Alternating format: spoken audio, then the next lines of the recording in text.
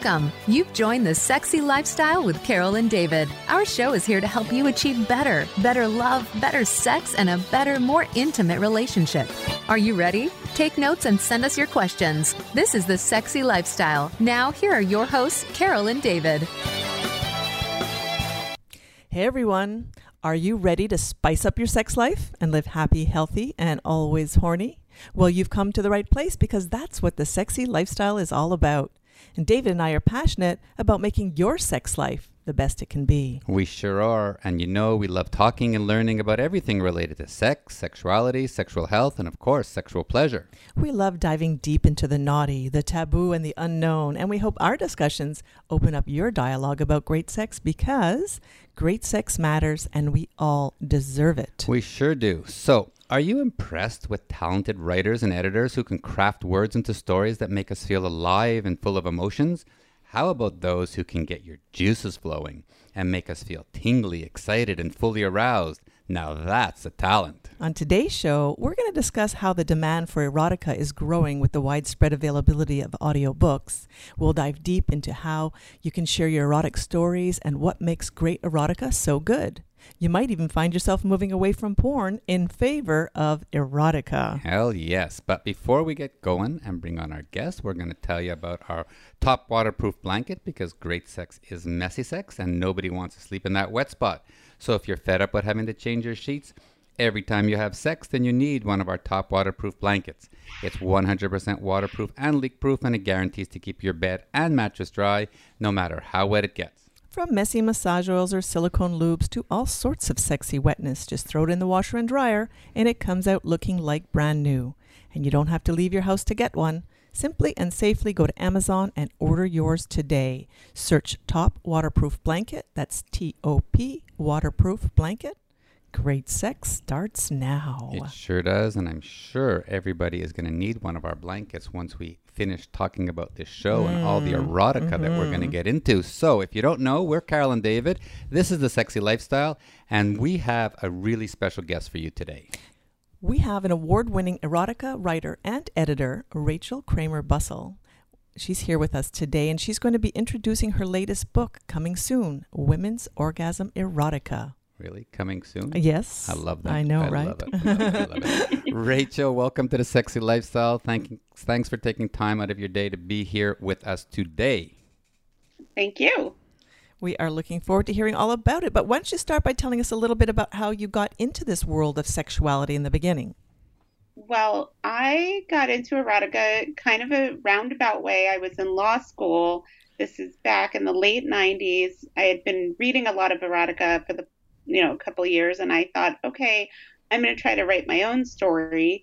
There was a book of celebrity erotica being put together called Starfucker, and I wrote a story about Monica Lewinsky. So I was very interested in her, and it was fiction, but it was called Monica and Me, and like I was the other character having a fling with Monica, and that got published. And then pretty much I've been writing erotica since then. So that got published in 2000, so a little over 20 years. And a few years after I started writing erotica, I was asked to edit an anthology of other people's short stories, and I did that. And I've also just kept doing that. I think even though I didn't go to school for writing per se, and I never thought that this would be my career path, at the time when I was starting to write erotica, I was living in New York. I was exploring all kinds of BDSM parties, sexual adventures, sex toys. And for me, they coincided. I don't want to say that's the case for everyone, because I don't necessarily think you have to write erotica about your own experiences. But a lot of my earliest stories were based on my own experience. It's not, 100% verbatim, but inspired by that. And yeah, so, now I both write and edit, and I enjoy both of them because I think even though I have a great imagination and I've written all kinds of erotica about, people like me, people very different from me, other writers are always going to have something that they're going to bring to it that I could sit at my computer for, weeks on end, and it just would never occur to me, whether that's something with a sci-fi bent or just, the way they put the words together or their plot lines. So I feel like I kind of get the best of both worlds because I can come up with things from my imagination, and I can also, include these writers from all over the place and put out their visions. Mm-hmm. Okay, we're going to get back to the writing and editing in a second. So obviously you're a very intelligent person. You were in law school. But when you were growing up, were you a little devilish, naughty little girl and you played around with the boys young? Or did this all happen in your university years?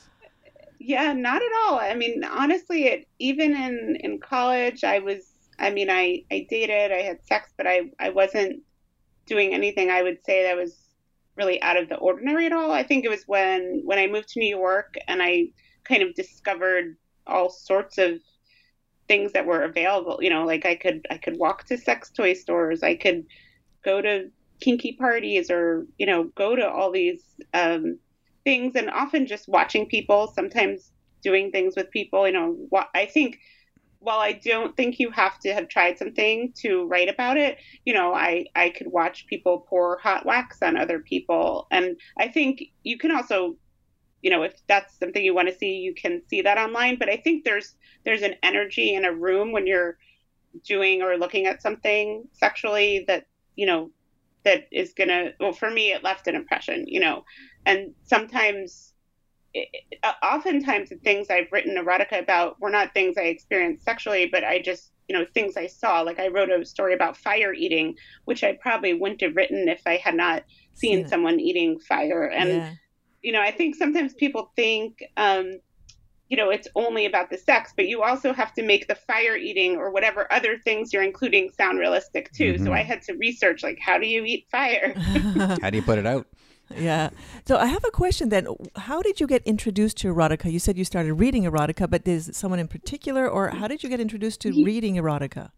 I started reading it. I found it on bookshelves, bookstores. When I was in college, I was reading the Best American Erotica series. I read two books called Virgin Territory 1 and 2, which were first-time lesbian erotica stories. And at the time, I was just reading for pleasure. I never thought that I would write my own story, but I think through just reading so many, I was like, oh, I'll try this and see what happens. But before that, I'd always written nonfiction.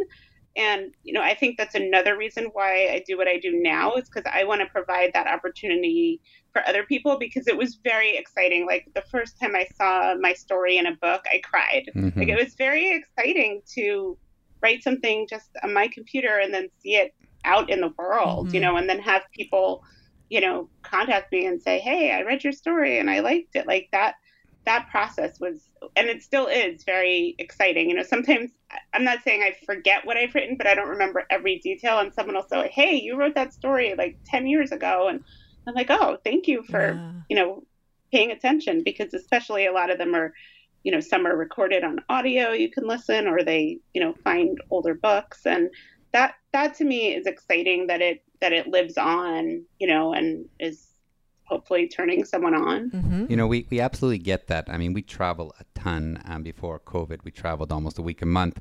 And when we go to places, people come up to us and say, Carol and David, I listened to your podcast and it helped my relationship. It changed my relationship. It made my sex life better. And Carol and I aren't the experts on anything. We're the facilitators, and we bring on experts like yourself who write erotica, or sexologists or doctors related to health and pleasure.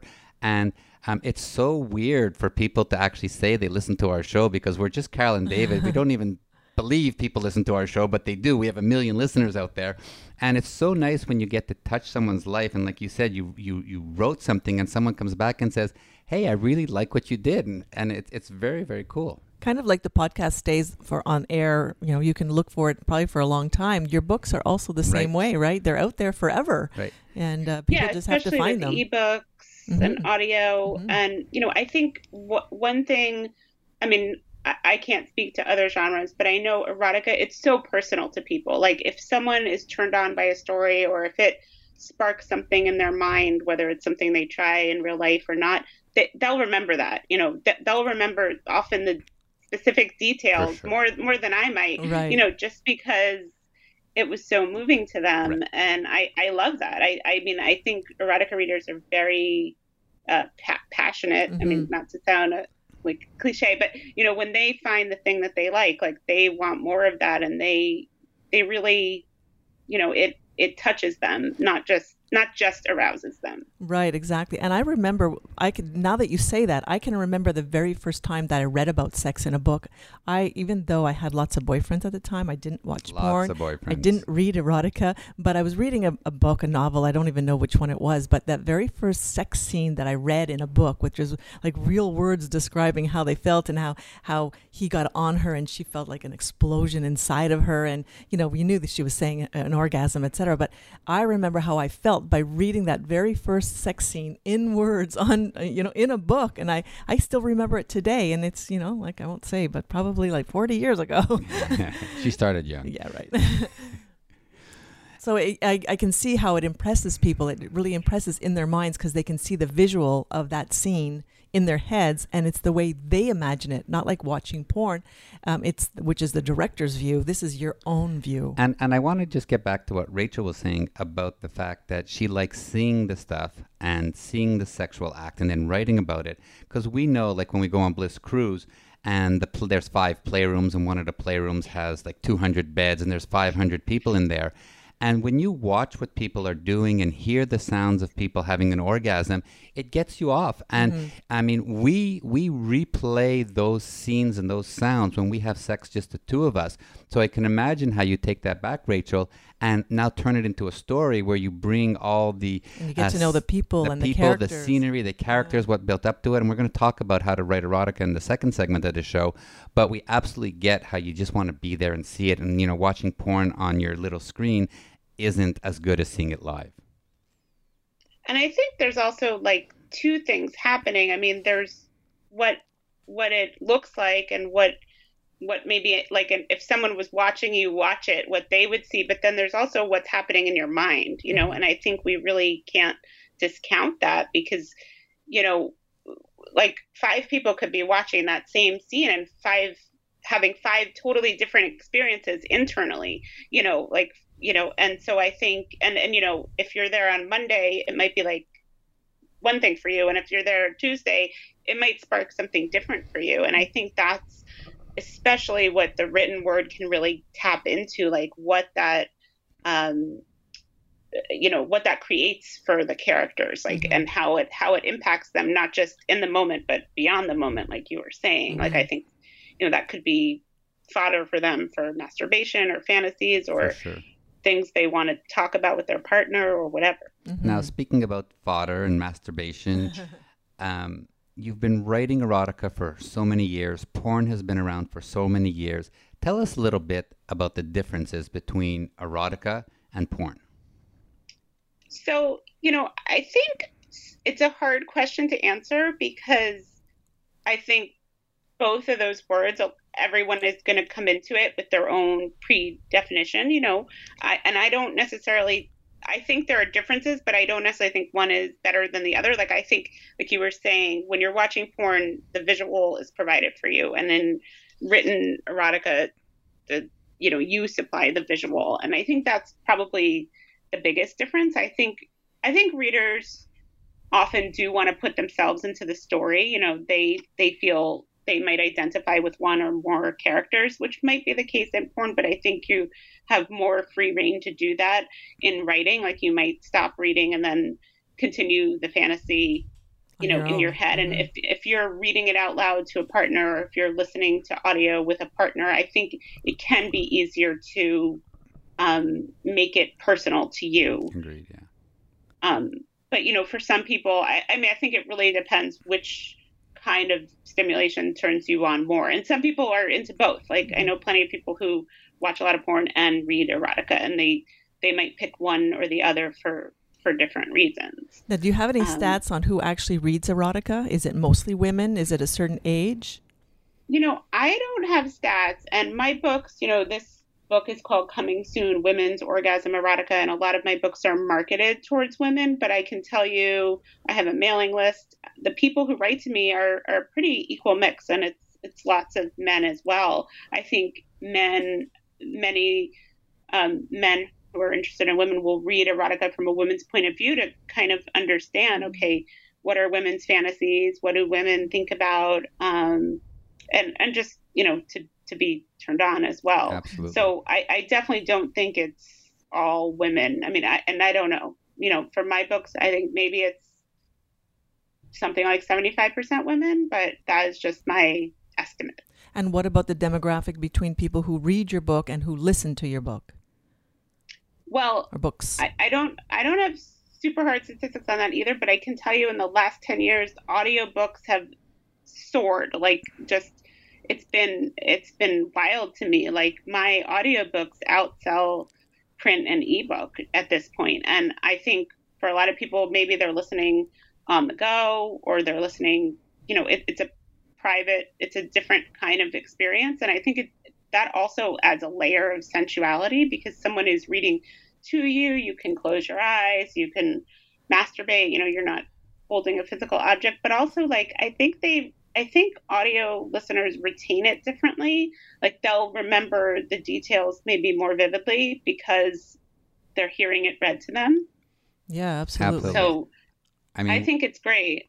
We know our show is not listened to by very many people live, and people much prefer to download it and listen to it at their convenience, whether it's in the car, at the gym, in bed, with their partner, by themselves. And people have the opportunity to schedule their, we'll call it sexy, educational, eroticism, fantasy time. Whereas in the past, you had to listen to everything live, and if you missed it, you missed it. Yeah, exactly. So that's the difference between the digital world.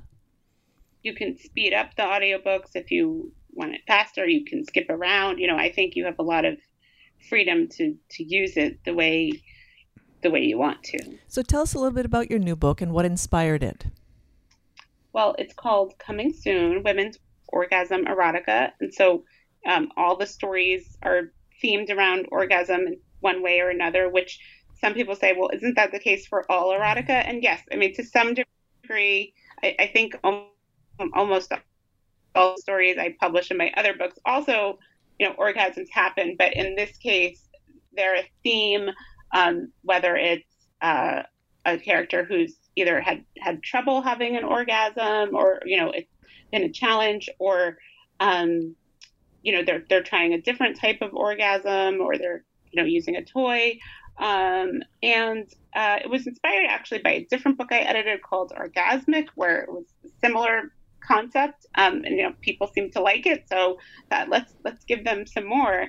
And I really wanted to try to capture different ways women are turned on, and other characters are turned on, like what brings them to orgasm. Because I think sometimes we think, oh well, everyone would be turned on in X kind of situation because it's by its nature so stimulating, and everyone's different. For some people, they might have a really specific fetish, and that's the way that they will get aroused. And for someone else, that could do nothing for them. Right. So I really wanted the authors to dive into that. And I also really like when characters are surprised by something that, they may not have expected to turn them on. Like, unlike the fetishist where you have X fetish and, you seek that out. Often, or in some of these stories, it's a partner who introduces something, and that winds up changing the, trajectory of the relationship. And we love those twists. Yeah.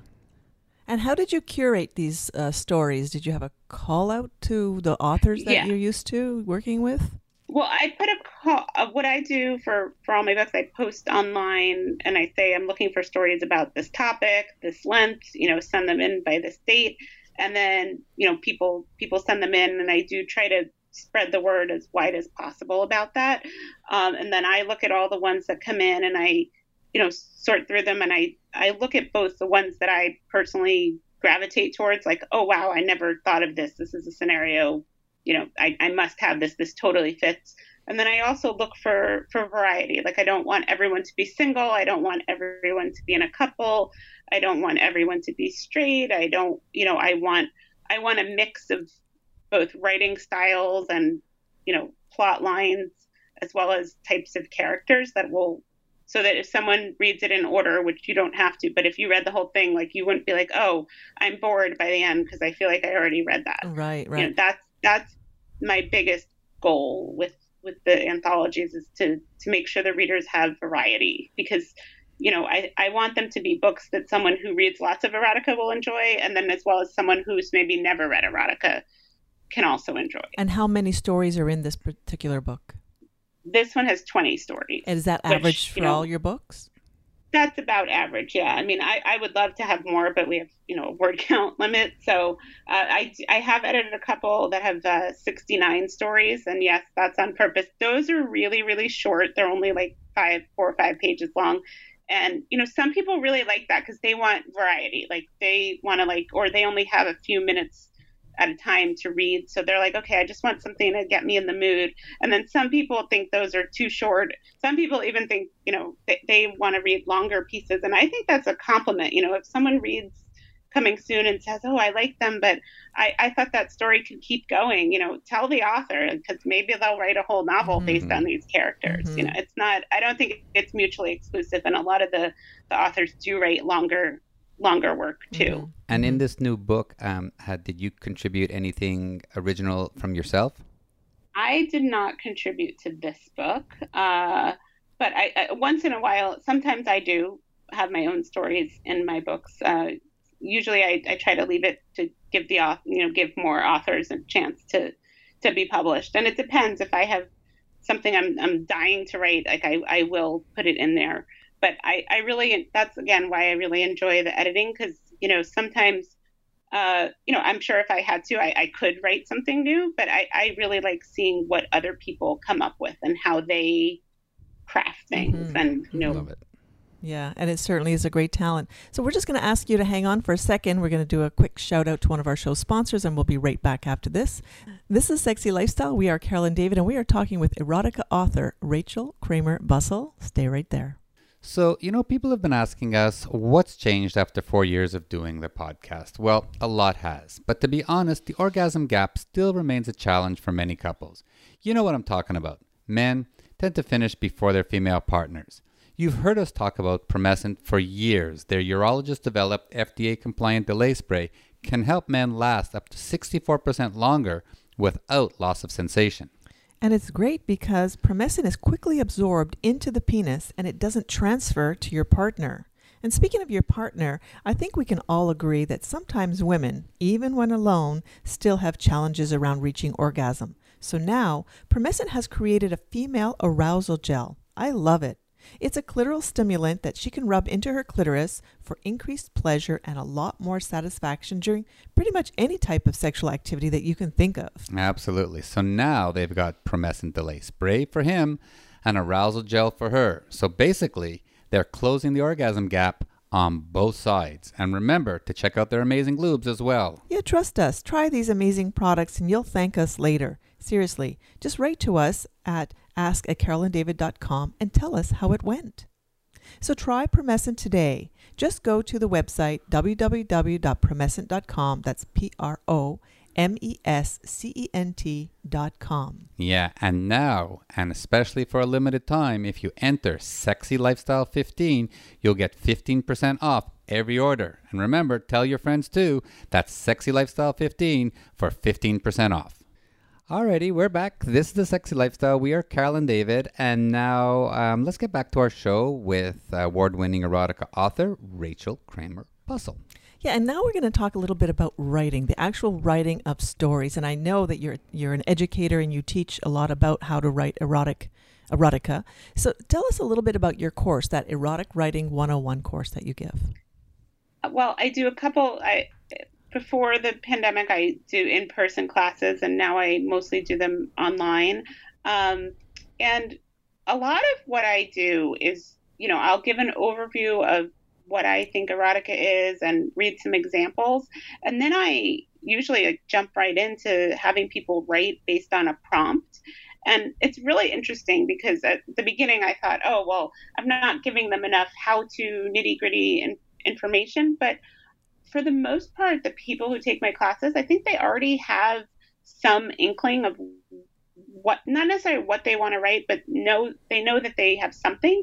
And so often just giving them a little bit of, a prompt will unleash all sorts of things from them. So, and I think also, I give them resources to where to look for ideas, which, I think you can get erotica ideas from anywhere. So, and then what I also think is very helpful is I give people the option to read their work out loud, to the other people in the class. And that is always really enlightening, because if I say, write erotica about a food or, a food item, I mean, people will come up with all kinds of foods, from like traditional aphrodisiacs to, I think someone once wrote about like Brussels sprouts, which of course, like most of us wouldn't think, oh, Brussels sprouts is sexy food. But Right. if in the right hands and the right, way it's done, like it could be sexy. Like anything could be sexy.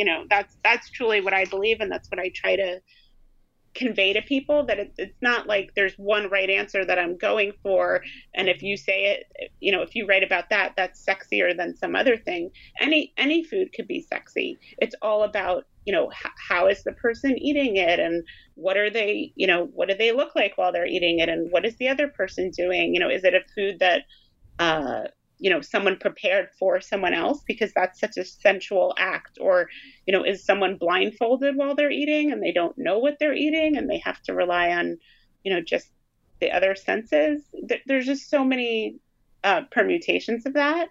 And so I'll go through various scenarios. We do one about it, writing about a celebrity inspired by my story about Monica Lewinsky, Right. because I think everyone has a celebrity Story. fantasy, Yeah.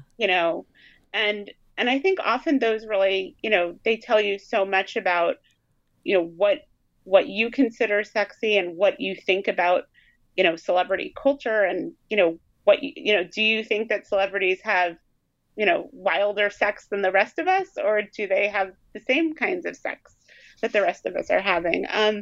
So we'll go through various prompts, and I'll answer their questions. And my hope is that after the class, they are inspired to keep on writing and exploring, the things that they start in the class. So one of the things I thought of while you were chatting is that I'm hearing all different content, because of course it's endless. The story plots are endless completely. And so when you do your editing, you're keeping the story plot of the original author, but are you actually editing the way the story's told? I would say I'm editing the way the story is told. I think the biggest feedback I give to authors is, can you give me more information? A lot of times they will describe in detail the physical action, what everyone is doing. But I want to know also, like, what are they thinking and what are they feeling emotionally? And also what are they feeling? Like, and how is this different from, other times, either with other partners or with the same partner? So basically, I will keep the basic format of what they've written, but I will often ask them to give more detail for the reader to really understand, to feel like, okay, they're right there with that character. Interesting. So we, over the past 5 or 6 years, have taken some courses on how to write a screenplay and how to tell a story and how people absorb information, where each scene has to have a beginning, a middle, and an end. You need the backstory on the characters, and then, there has to be a good guy and a bad guy, the protagonist, the antagonist. Is writing erotica similar? Do you have to have that same flow?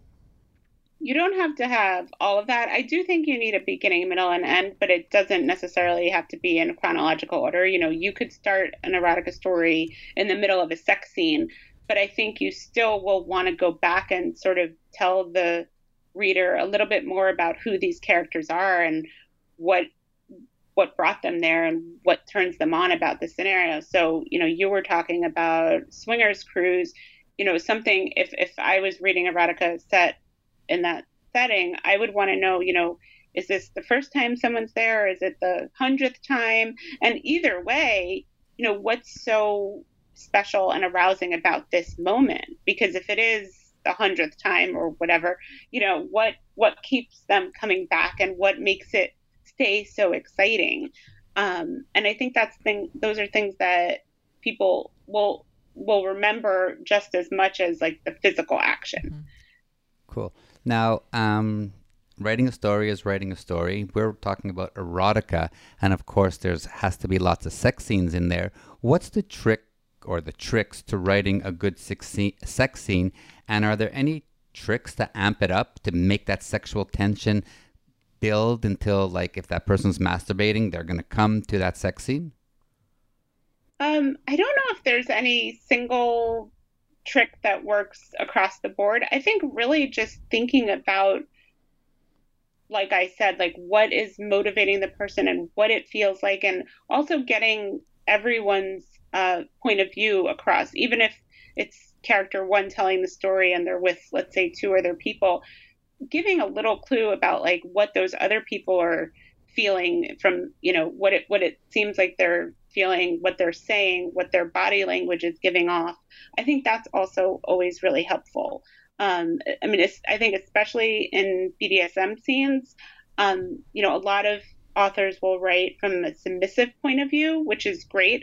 But I think you also really want to include what is the dominant getting out of it? Like what is arousing about it for them? And I think the more you can do that, the more fully fleshed out the story will be.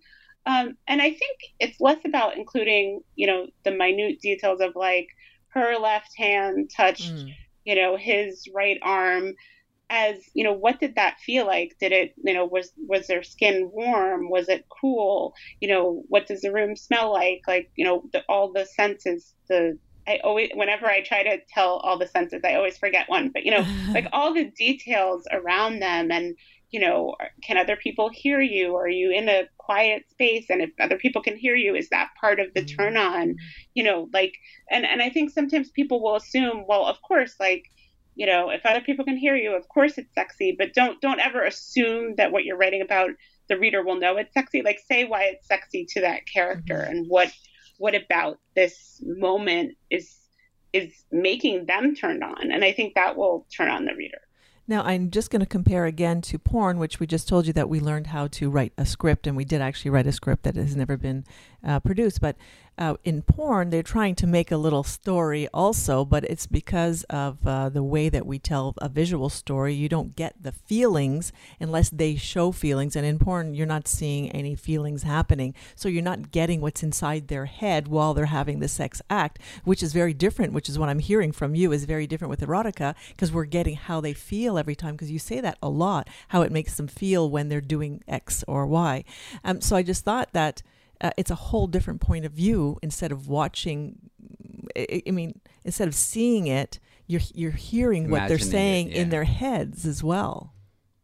And I think you're also, the writers that I tend to gravitate towards, they're bringing in not just the person's sexual self, but also the rest of their self. A lot of people, maybe they have insecurities about, like, maybe an ex said this to them and that's stayed with them. Like an ex said, you're too loud. So then they try to be quiet during sex, but then a new lover says, no, I want you to be loud.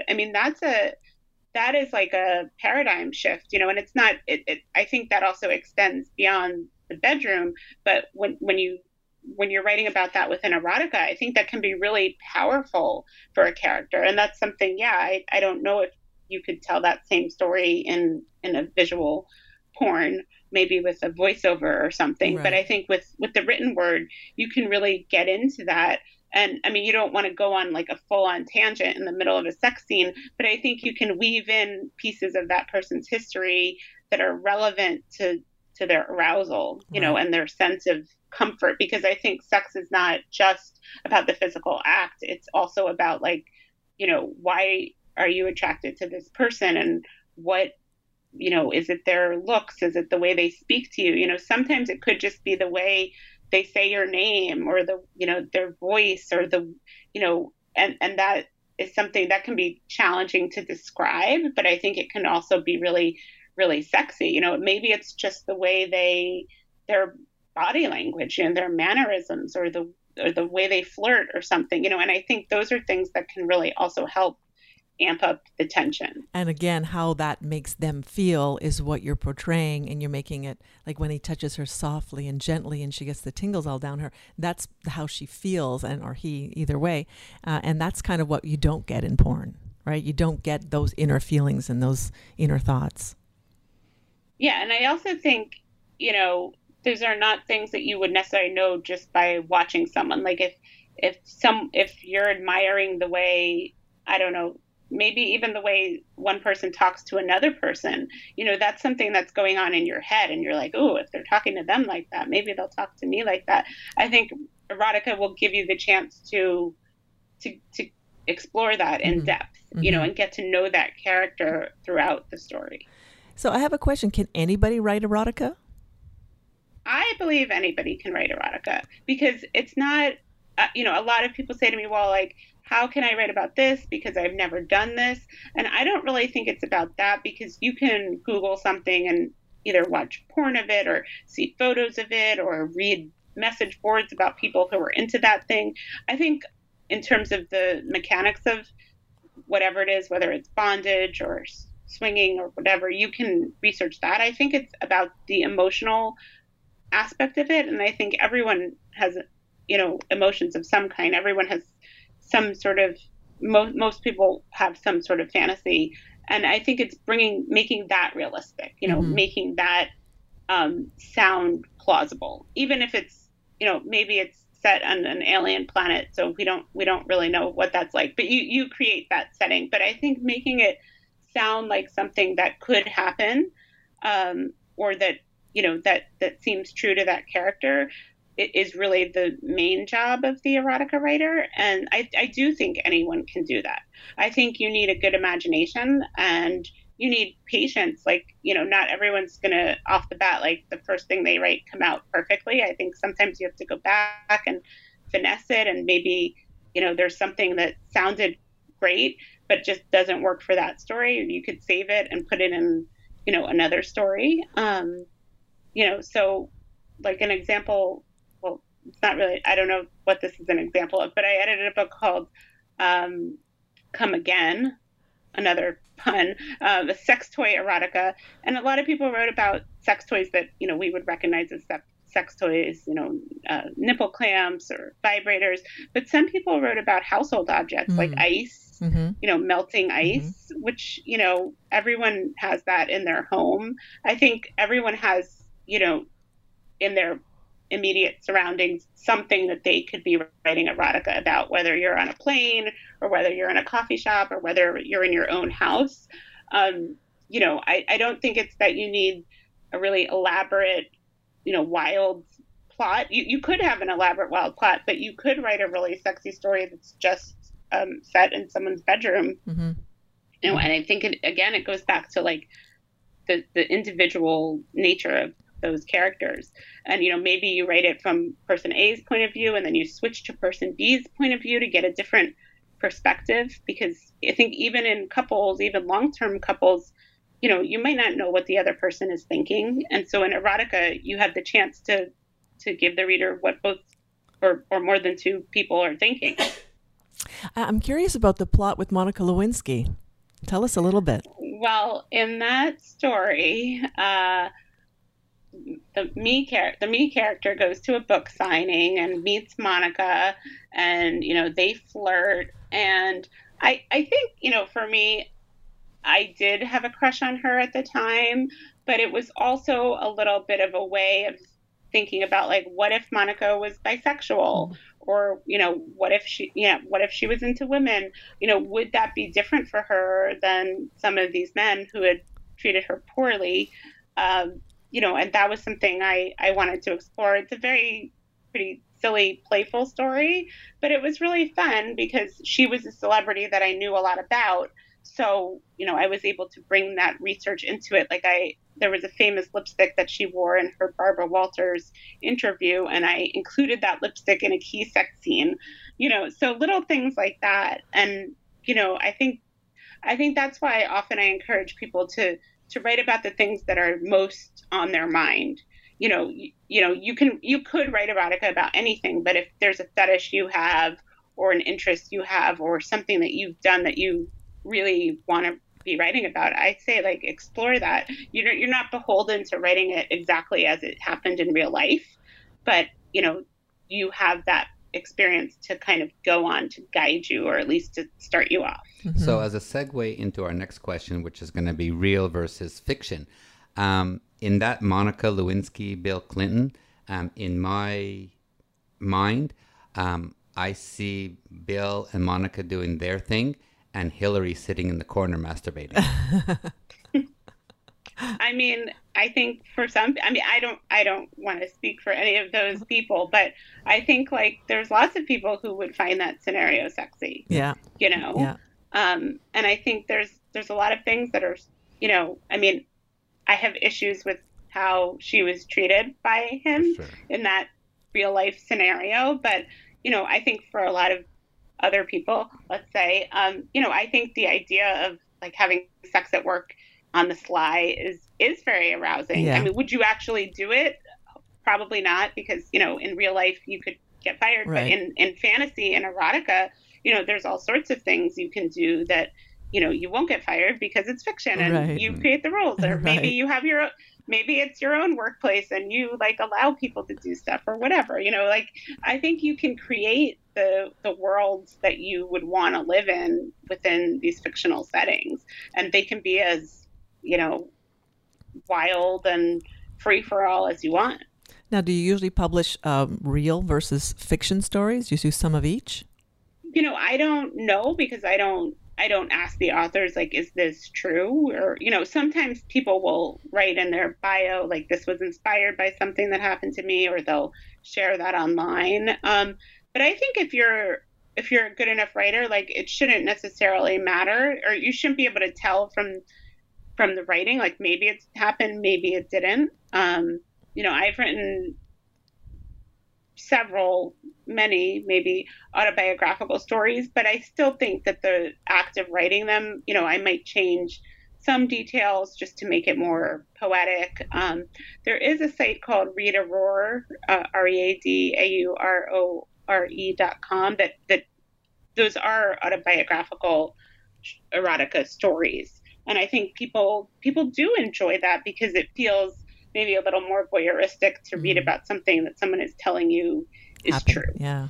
So we've been swingers for 13 odd years now, and we've been into many foursomes and moresomes and orgies and playrooms with 200 and 300 people. And I can't tell you how many times we come out of these scenes and these scenarios and we look at each other and we have this saying that we've been using for many, many years. And it's like, you can't make this shit up. Right? We couldn't even imagine such a thing. You couldn't imagine it. You couldn't write it on houseboats with people hanging from the roof, and in playrooms where 15 people are having orgasms, to playing in a hotel room where there's 20 people piled into two beds. A cop is doing Carol, holding her up against the wall, and the next morning there's 60 towels and housekeeping is coming in, and we're looking at the mess. The mess from the night before, being in a hot tub with 20 people in a daisy chain orgy with this one girl floating, sucking a cock, one in her ass, one in her pussy, two in her hands. And I mean, she's just going at it. I mean, there's stuff that you don't even see on porn that we've experienced. Right, yeah. I think people would want to read about that. Mm-hmm. I think you're right. Sure. Yeah, you're absolutely right. All right, well, we'll talk after our show. We could do a whole series on Carol and David's swinging lifestyle over the last 13 years. I do want to touch on, what is good erotica versus bad erotica. I know you're the editor. How do you throw things out because you say that's too bad, and how do you pick things that's really good? I mean, I have edited over 60 books of erotica, but I never feel like I am the ultimate decider of what's necessarily good or bad, because I think it's so subjective in terms of what is going to turn people on. Like what I might like, someone else might not like. So I'll say pretty broadly, I think what makes good erotica is this really rich imagery and, something that by the end you feel like those characters, not just what turns them on. I think when writing is sort of terse and choppy and just, they put this body part on this body part, and then this happened, and then when it feels too just mechanical, choppy, that I don't think the reader is really getting as much out of it as they could be. And I like one example I give is about spanking, and maybe like there's 5 people being spanked by 5 different people, so 10 people in the room. They might all be doing the same thing. Someone might be across someone's knee and getting spanked, but that might feel different for all those people. They might all have different motivations. So I think, you don't want to just write, and then, he spanked her right cheek and then her left cheek and then her right cheek. You really want to get, what does that feel like? Yeah. And, what, not just what does the spanking feel like, but what does it feel like to be bent over someone's knee? What does it feel like, to be in that position, to be vulnerable in that way, to, and also, you don't really know, maybe it's the person getting spanked who's giving orders to the person spanking them. And how does that power dynamic add a whole other layer? Or maybe, maybe the person spanking is a sadist and enjoys the act of, giving that kind of pain, but maybe they just enjoy pleasing their partner and they're doing it because they know it's turning them on. Like, and so how are those different? Right. So I think there's so many nuances to sex, and good erotica, I think, will bring out those nuances. Right. Like you said, the more rich, the more enjoyable it will be. Okay, I'm going to try something here. Okay. This is a segue into our Great Sex Matters segment, which is next, and Rachel's actually going to do a reading for us. But I'm going to tell a story about us being on a houseboat, and there was 5 couples giving each other erotic massages. And I want you to visualize that, there's this woman lying on this table, and there's this big jug of coconut oil that was brought from Costco, and it's so big, and everybody had their hands in the coconut oil, and we were massaging, and it was 10 hands on the body, and fingers were going in the pussy, and somebody was rubbing my cock with the oil, and Carol was at the end with the feet. Carol was massaging their feet, yeah. and this woman has this huge orgasm. And then the next morning, we see one of the couples who was doing the massages making pancakes with the same coconut oil. Right. He was creating his breakfast with the coconut oil that in the everybody pan. had their hands in, and Carol was massaging feet with. We're there. Okay, only in the lifestyle would that happen, right? Yeah, we're having pancakes. I did not expect this story to take that turn. I can definitely say that. There you go, right? I was waiting for like a sex toy, like a butt plug. And then it was You see, it's that twist that you don't expect coming. Yeah, that would definitely be a comedy. When we woke up and saw them cooking with this oil, we went, only in the lifestyle. You'd never see that anywhere else. Wait, did you have the pancakes? Oh, yeah. We all ate the pancakes. Of course. When you're licking pussy and sucking cock and fingers and everything, I figured, they'd be fried up and some of that bacteria would be fried away, that kind of stuff. It was very funny. Very funny. Anyways, we are having a blast here talking about erotica. This is A Sexy Lifestyle. We are Carol and David, and we are having an amazing discussion with erotica author Rachel Kramer Bussel. Coming up next is our favorite segment, Great Sex Matters. But first, a shout out to another one of our show sponsors. So stay right there. Yes, we're going to talk about Hito 2, which is in Jamaica. It's one of our favorite places to hang naked on the beach. And it absolutely is the sexiest place on earth, where you can be as mild or as wild as you like. We spent 89 days there. This past winter, Carol set a new record, drinking for 89 days straight. You have to tell everybody that, right? Absolutely. It was incredible. She really got into the scotch, the VSOP, and of course the 12-year-old rum. But we're so excited to tell you about the 40th anniversary celebration happening October 30th to November 6th. Yep, it's Hito's 40th anniversary.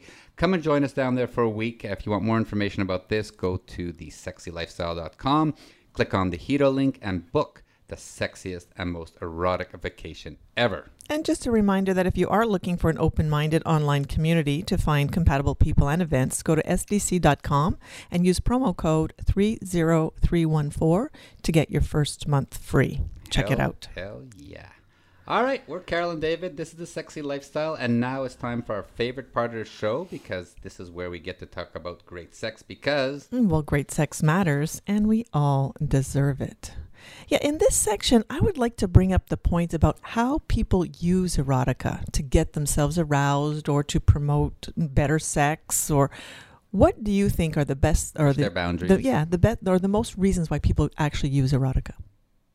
I think for some people, for a lot of people, it's really just to kind of explore what's out there. Maybe, they've, let's say spanking, which I was talking about earlier, and I've edited a couple books all about spanking, if that is something you're interested in.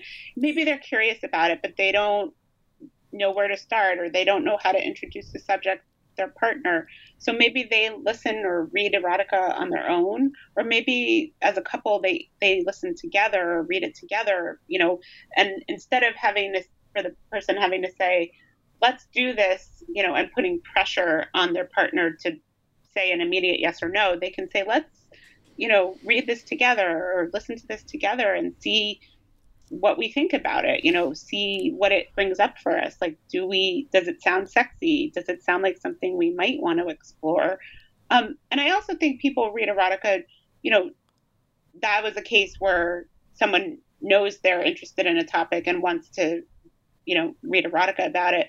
But also sometimes just for variety, like they know they want to spice things up or try something new, but they don't know what that is. So they might read erotica to, get inspired. And sometimes it's just that in itself is inspiring. Maybe just listening or reading erotica together, turns them on, and you can masturbate each other, touch each other, or, if you're listening to it, you can make out or have sex while it's happening. I think in general, we often discount fantasies and assume that, okay, someone has a fantasy, that means they want to act it out immediately. Now, maybe they do. I mean, a lot of people have fantasies they do want to live out, but also, like, I think there's a joy to just savoring the fantasy. Maybe it's a fantasy you talk about with your partner, and just the talking, like the dirty talking about it, turns you on. Absolutely. So I think both of those are great scenarios, and erotica can help you explore like what your fantasies are or what your fantasies might be. And I think it can also help you know what turns you on, I don't think you're going to love every piece of erotica you read. You might read something and think, okay, that would never be for me, but that's also valuable information. That's also something useful to know.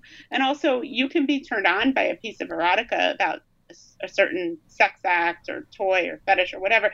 That doesn't mean that you are that thing. Right. It might just mean the person wrote a good story and it turned you on, and that's okay too. Yeah. And I feel that because we know there's such a lack of sexual education in our society, that sometimes when you read erotica and you understand how that character feels during this sex act, whatever it might be, whether it's the spanking or something else, and then you kind of connect with that person, because you don't really have a lot of friends that you can just go around and say, hey, have you ever been spanked? How did it feel?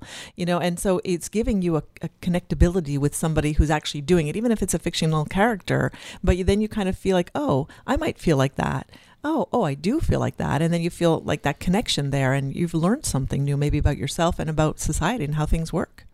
Yeah, I mean, I don't think erotica is like a how-to manual in exactly how to do these things. And there are plenty of great, how-to books about all sorts of sexual topics. But I think because it's fiction, it can feel a little more open to especially if you're wanting to talk about something with your partner, you might bring it up in a fictional context first and say, what did you think about that? Because then they're commenting on the story, not necessarily on the topic in general, and then that can be a starting point to have, a more personal conversation. Right. Yes. That's very true. I mean, talking about, fantasies and pushing boundaries and opening up this discussion.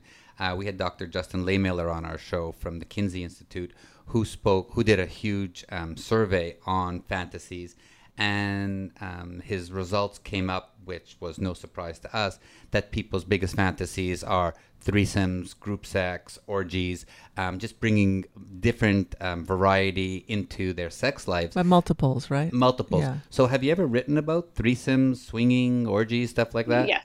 I have written many stories about those things. I'm really interested in, the way a person is with one person, and then how are they different with when you do open that up. So I wrote a story called Flying Solo in Best Women's Erotica of the Year, Volume 1, about a couple in an open marriage, and the wife travels by herself and picks up someone, but she has the husband listen in Nice. while they're getting it on. And so, like, I thought that was just a really interesting way of exploring this open relationship, and, you know, something for both her and her husband, you know, that he gets to listen in on what they're doing. And I'm very interested in especially like voyeurism and exhibitionism, because I think there's so much that you could watch, or there's so many, you know, maybe there's a couple who do want to explore something different, but they don't necessarily, or they're not sure if they actually want to bring in another partner, but they could show off to other people. Exactly. So in some ways they are sharing a sexual experience with someone else without, you know, actually. Yeah, no, absolutely. Yeah, we say that all the time when we're at Hedonism or Desire, any of the lifestyle resorts. 50% of the people who go there don't play with other people. They just go there for a great erotic experience. And at home, you don't have a chance to go to a playroom and have sex with your partner next to other people having sex. And it doesn't mean you have to touch them or do anything, but you're like living live porn. There's other people having sex while you're there, and it's really a remarkable experience, which we encourage everybody who's a little on the vanilla twist side to try. Absolutely. I think sometimes people assume that if you put yourself in a situation like that, well, you're just saying, okay, I'm fair game, like I'll do anything. And I don't think people realize that you can still set boundaries within alternative spaces and do what feels comfortable to you. And, you know, you can, you know, maybe you think you want to do something and then you realize, okay, I actually want to, you know, cut back a little bit. Like that's okay too. I you know, there's no one size fits all sexuality. So like just, and you know, I think also there's a lot of couples where one person might want to try something and the other person isn't sure or doesn't want to. And like, how do they negotiate that? That's something I'm also really interested within erotica. Like how do you compromise or figure out how everyone can get what they need? Right. And so before we let Rachel do some real live reading, we just want to remind everybody that in the swinging lifestyle, the kink, the BDSM, any alternative lifestyle, respect and consent are paramount. And there's 3 rules, and it's ask first, no means no, and if you don't get an enthusiastic yes, it's a no. And that just plays out through anything related to sexuality. So if you want to try stuff, just remember those rules and respect your partner, and don't hold it against them if you try something and it doesn't work out. Talk about it and try something a little different next time. Absolutely. All right, Rachel, you're up. What are you going to read to us? Okay, I chose a threesome story from coming soon. It's called Envy by Evan Mora. And I think all you have to know, I'm starting a little bit in the middle, is that Liv and Trey have had a fantasy about having a threesome, and they encounter this woman, Samira. She's a singer at a club, and they're flirting with her, and this is what happens. Is this the first time you've done this? She sipped at her drink before setting it down. My eyes shut to Trey. Then what? He tried for casual, but his breath caught when she leaned in and stroked his jaw. This. She breathed the word against his lips, teasing his mouth open beneath hers. Arousal flared hot and bright inside me. I'd never seen Trey kiss another woman, and it was so much sexier than I'd imagined. But it was more than that. It was Samira, too. As she ended the kiss and turned to me, all I could think about was how her mouth would feel on mine. Her full lips glistened from Trey's kiss, and I couldn't tear my eyes away from them. She placed a finger beneath my chin, urging my gaze upward until I met her eyes. Desire shone bright in their green depths. She was mesmerizing. I leaned in slowly, watching her lips part in anticipation.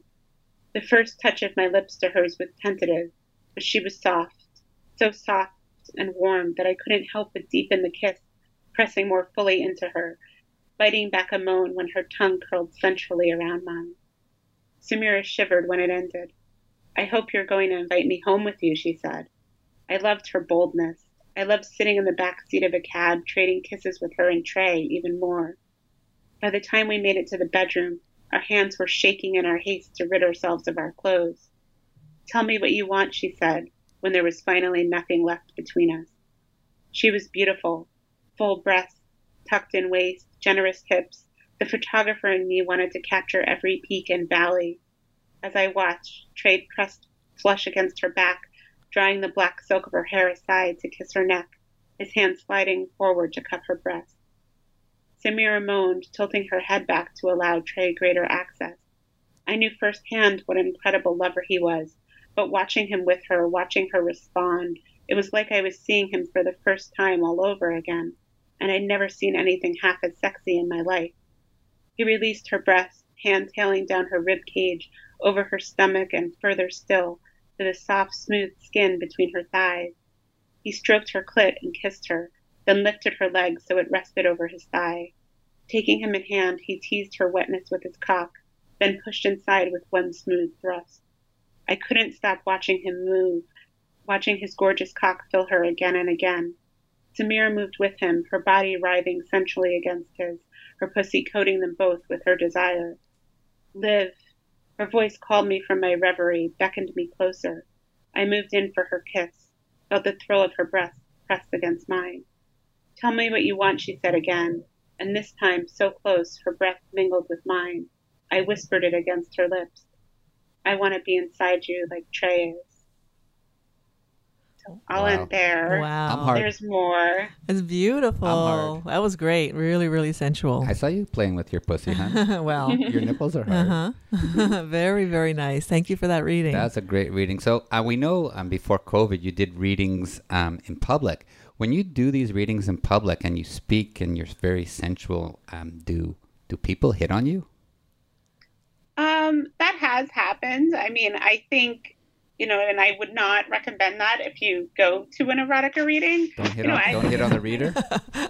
Obviously, the point of erotica is to arouse people. So, when I'm doing an erotica reading, whether it's at a bookstore or a club, I know that people are getting turned on. I think there's a way to compliment an author without hitting on them, because I think that, there's a lot of authors who will be in my books, but who won't do readings because they don't want to be in those situations. So I think it's really a matter of how you phrase something, because you don't, I hopefully you don't want to be the creepy person, coming across as okay, rescue me, I need to be rescued from this person. Right. I don't know. If we were there and someone was hitting on you, we'd rescue you and take you back to our hotel room and caress you. And that's really going to help. I think it depends. I think you have to be, you have to read the person's body language. Because I used to run an erotic reading series, and, people would hook up.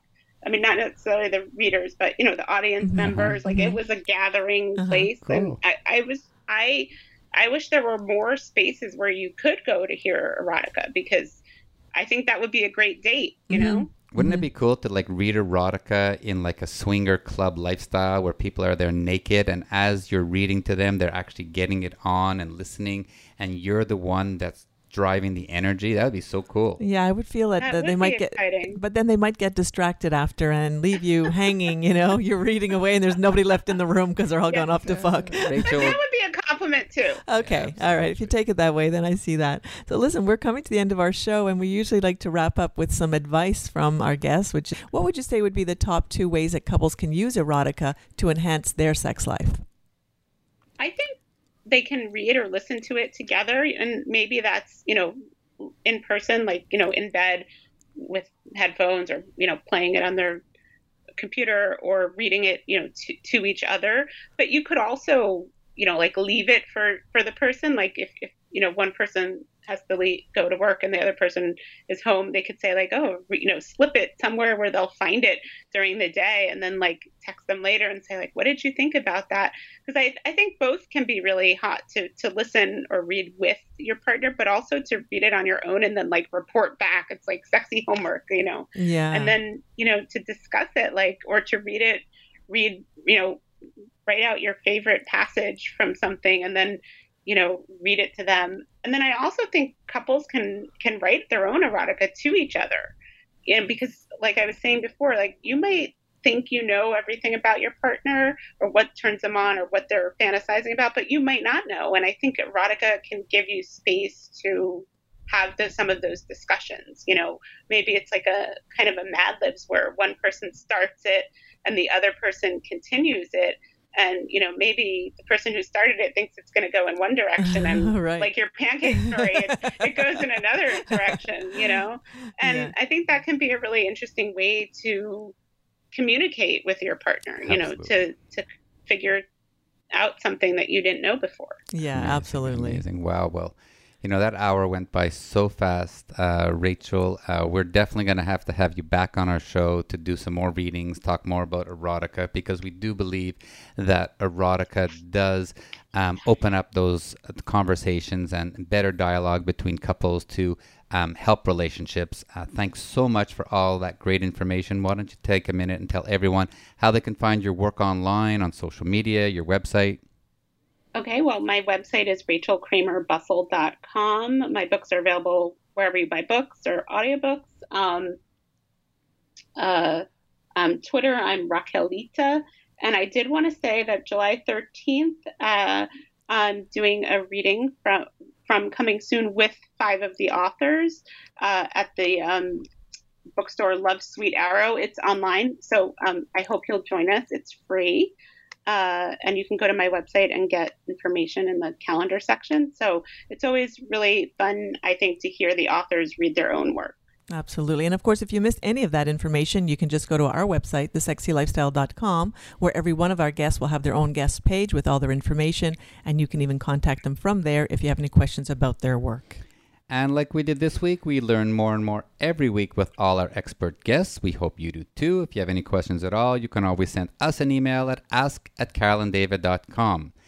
I end every show with saying, wow, oh my God, but this show was really an eye-opener. There's not many that I end the show with a hard erection, but Rachel really got me going here. It's the end of another great show with another great guest. Rachel, thank you so much for being here today.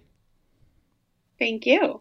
And of course, like we do every week, we want to thank all our listeners for being there week in and week out. And join us again next time for another hour of The Sexy Lifestyle, talking about sex, sexuality, sexual health and pleasure, and all the fun ways to spice up your sex life and live happy, healthy, and always horny. Well, that's it for our show today. Carol and I send you lots of love and great sex. Please stay safe. And of course, stay sexy, everyone. Until next time.